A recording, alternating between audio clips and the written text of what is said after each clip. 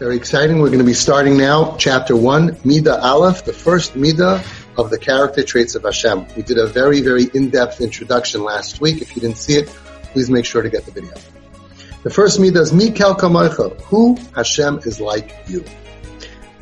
Mikel Kamocha Moira al Hayos HaKadosh Baruch Hu Melech Nelav, Soivel Elboin, Mashallah Yechilehu Rayan. The first attribute teaches us that Hashem bears insult and endures offense to an extent that we cannot fathom. The first comment that comes to mind is that when I would say, Mikel Kamocha, who Hashem is like you, I would think that I would want to talk about the strength of Hashem. Ageless, timeless, infinite strength. And yet, the Talmud Devorah has to pick a Middah that represents unlimited strength. And what does he come up with? That you can bear insult. You can endure offense. Why? Because that is actually the strongest thing that you could possibly be. If you want to know the strength of somebody, it's not how much power and control you could have over someone else. Rather, it's how much power and control you can have over yourself. There's a vart that I thought of myself in my Sefer Nesivei Emes. I say it often. I think it's Karav Lamis. It goes as follows. We say, Hashem oiz la'amo yitain. Hashem yivarech hasamei b'shalim. Hashem blesses his nation with what? With oiz, with strength. And then the next part is, Hashem yivarech, Hashem blesses amoi, his nation, b'shalim, with peace. So my question is, if Hashem is giving you strength, then why do you need peace? You could have war. Hashem is giving you nuclear, so you'll win the war. And if Hashem is going to give you peace, so then why does he have to give you strength? Why do you need a strong army? An air force? What do you need it for if you're going to have peace? So how do these two go together in the same pasuk? Hashem blesses you with strength. Hashem blesses you with peace. So I wanted to say that it takes a lot of strength to have peace. The strong man is the one who can control himself and to have peace. The strong man is the one who has self-control and can make sure to have peace. It's the weak ones that are screaming and yelling. It's the weak ones that they're trying to control other people. They don't have self-control. So here, I think it goes very good that he's starting off to tell you, who is like you, Hashem? And he's starting off with strength. And you want to know the picture of strength. You want to give the ultimate compliment. How strong is Hashem? He can lift the earth. He can lift the sun, the planets. Wow, he's strong. No. Real strength, he's Melech Nelav. He is a king who can bear insult and endure offense more than we can fathom. Because that is true strength. Certainly, nothing is hidden from Hashem's eyes. And furthermore, our very existence, every moment, is sustained by the supernatural force that flows from above. Thus, no sin has ever been committed unless at that very instant the person was sinning. Hashem was knowingly granting him the power to exist and move his limbs. Right? Here's what we're saying. Our koyach, our energy, our ability to move, to do, to breathe comes from Hashem.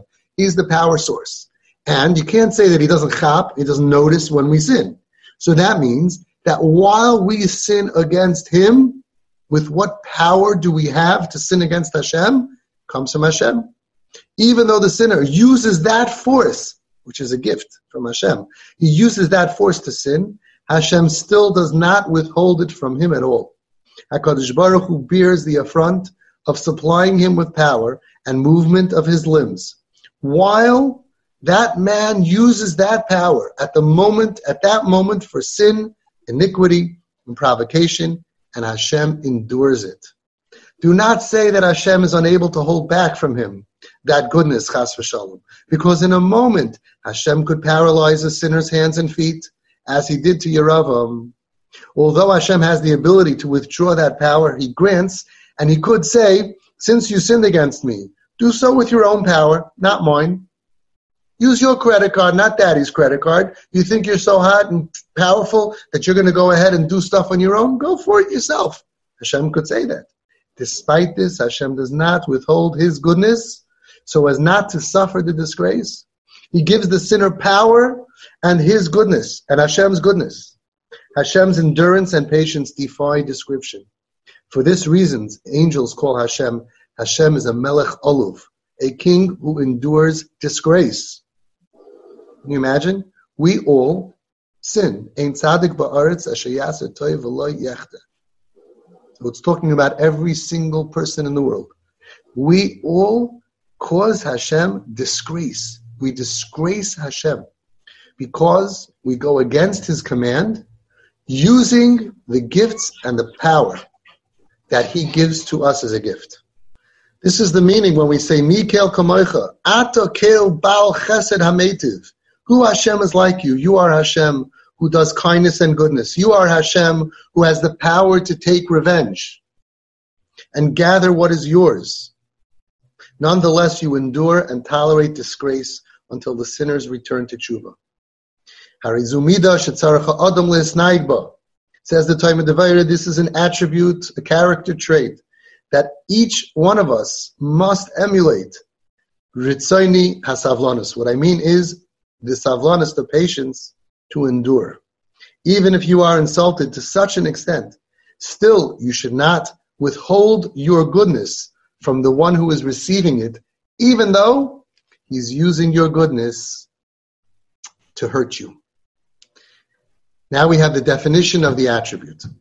Restraint when offended. When a person consistently does favors for another person and is one day met with a tremendously offensive display of ingratitude in which the beneficiary of his kindness uses the very favor that he bestowed on that person in order to harm him, it is a difficult insult to bear.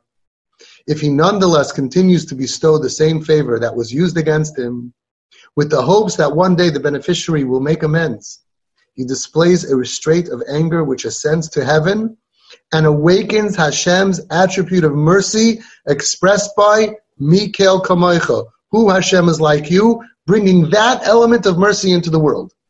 As the Talmud Devorah explained, when we behave with the Yud Gimel Midas Harachamim, when we use this on our relationships, it's not just like nobody knows. How should anybody know? Nobody sees. Who cares what you little person do in your little winkle in your corner? No. When you do this, look what happens. You know how powerful you are? You evoke Hashem in Shemayim to be forced or to be allowed to bring that element of mercy into this world. Wow. And now what I like about this book over here, for each attribute, now we know what the attribute is. And now he's going to give an example to bring it out.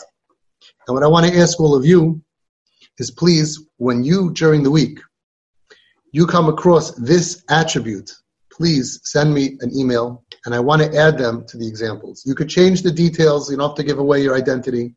But you could say a practical example, when you were in this situation and you decided, I'm going to do Mikel Kamoicha. I'm going to be Mekayim a mitzvahs aseh in the Torah, as I explained last week. V'halachta b'drachav is a mitzvahs aseh in the Torah. How do you do this mitzvahs aseh? Because hadbeik mimidayisav shel HaKadosh Baruch Hu. When you connect yourself to the midos, to the traits of HaKadosh Baruch Hu. But which midos? Anger? Hatred? Kas? No. The midos of Yud Gimel Midas Harachamim, as the Sifri says, Mahu rachum apata have rachum, chanun erchapayim. When you do this, you're Makayim a mitzvah to say in the Torah. So please, send me an email, twistedparenting@aol.com. Dear Avi, I was faced with this scenario this week. And don't give away details because I'm going to say it publicly. You could change the details and location and things to cover yourself, your own personal, right? And I was faced with this in this situation, and I would have normally wanted to do kach v'kach, this and this, but instead I decided, l'shem yichud kutcha b'richu shchinte ha'idei ha'hu tamer b'nelo m'shem kol Yisrael. Hineni muchar ha'mazum l'kayim mitzvahs aseh shel v'holachta b'dracha. And I went ahead and I did this and this and this and this. And let's share with each other how we take these Yud Gimel Midas into the practical world. So now this beautiful book has a fake example. We're going to come up with real examples, real life examples. But for now, we're going to do a practical example that brings out this Middah. You ready? Here we go. The Jacoby boys stood outside the door of their downstairs neighbor, Mr. Leibowitz, with flushed faces. Our father wanted us to ask you, they're all embarrassed, You see, we're making a Sheva Brachas tonight, said Yeshua hesitantly.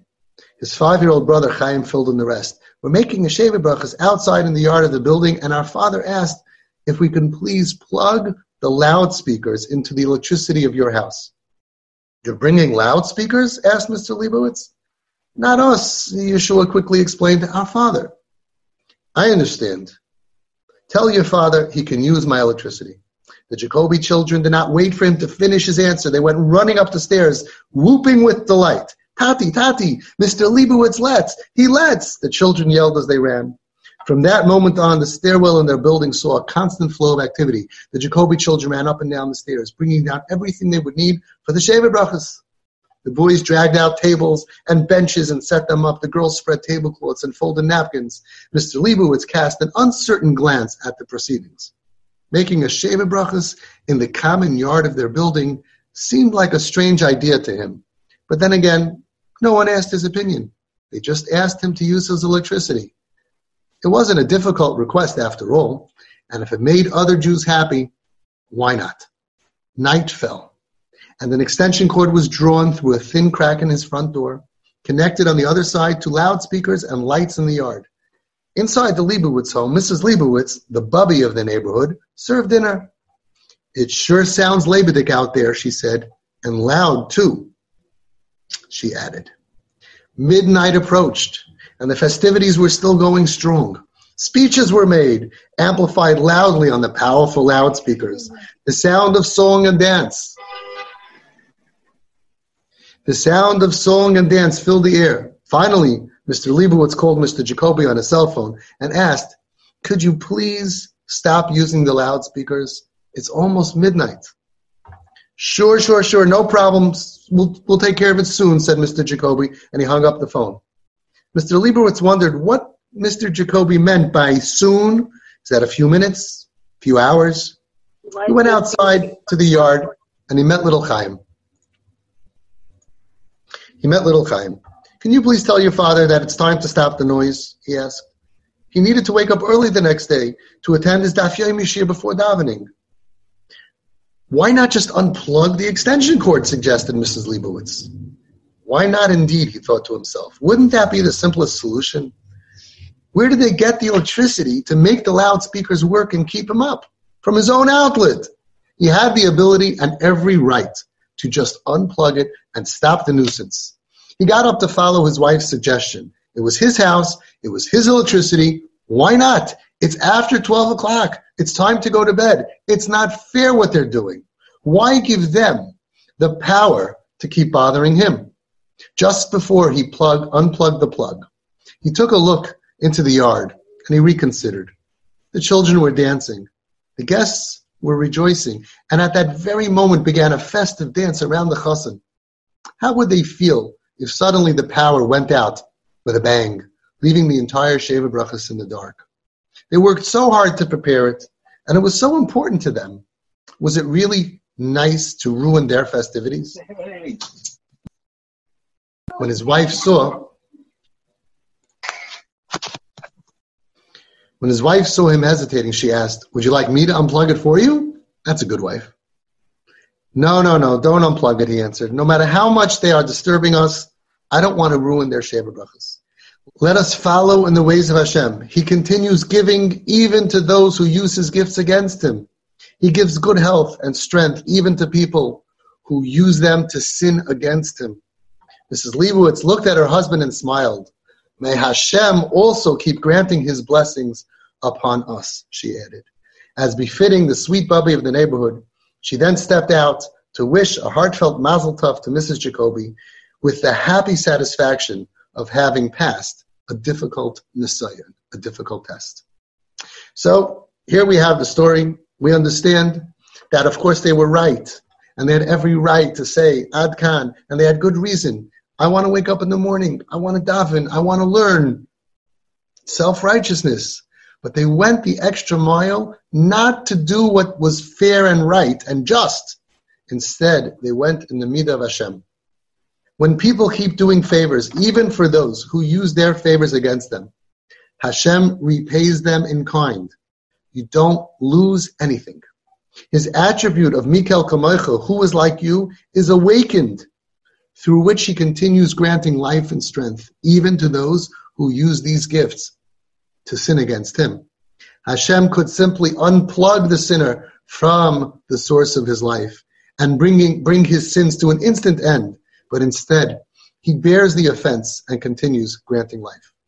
Let us understand that when we use this attribute in the relationships around us, where we're right, and we want to do what's fair, and we want to do what's just, and instead we say, no, I'm not going to do what's right. I'm going to be a melech elboin. I'm going to be enduring this hardship, and I'm going to endure this, and I'm going to continue sustaining somebody, that we never, ever lose. For parents out there, we know what it's like. We give our children and give and give and give, and sometimes we feel like they're using it against us, and we could just cut them off. Especially if it's a difficult or rebellious child, we're very tempted. You're angry at us and you're using our life support, right? Financially life support, and you're not behaving nicely to me, and we want to pull it. Let's remember that we never lose by following. We never lose going in Hashem's footsteps. First of all, he says the time of Devorah promises us we're not going to lose. So whatever money or whatever effort or life or energy that we're losing now, quote unquote, we will get back. But besides for that, we awaken this Middah in Hashem to treat us and Gans Klal Yisrael with that Middah. Some of you parents out there and people who are out there who are using this Middah are responsible for so much of Rachmanos that Hashem is giving us in Klal Yisrael. And we owe you a debt of gratitude. So wherever you are, whenever you're faced with a situation, you're not alone. Hashem is watching, and you could be doing so much for yourself and for all of us by going the extra mile and doing what you have to do to keep on acting and behaving towards someone, even when they're not doing the right thing. I want to add that there are some instances where a person can end up getting abused, chas v'shalom, with that attitude, where they're in abusive relationships, truly abusive relationships. And therefore, if a person is not able to give and not feel pain, but he's feeling pain because it's a not normal situation, they should seek high level of das Torah to make sure that they're not being abused. Because some people, they're so good that they end up putting themselves in abusive relationships, which is not what the Torah wants. On top of that I want to add another thing. There are people who are not in truly abusive situations, and yet it's difficult for them and they're challenged. And people convince them, you're being abused, you're a shmata, and it's not abusive. So just like a person has to be careful not to be abused, a person also has to be careful not to be convinced or to think that they are abused when it's really not abuse. Of course, in order to be able to uncover this, and sometimes it's very difficult, of course you need to go to your highest level of das Torah to be able to decipher in each situation, when are you able to give, when are you not supposed to give, and when are you not supposed to not give. These are all different times in a person's life of knowledge and wisdom, of understanding when to use the Yud Gimel Midas, how and when not to, when you're not supposed to. It gets complicated. So you have to do everything always with das Torah to make sure that you don't hurt somebody else and you don't hurt yourself.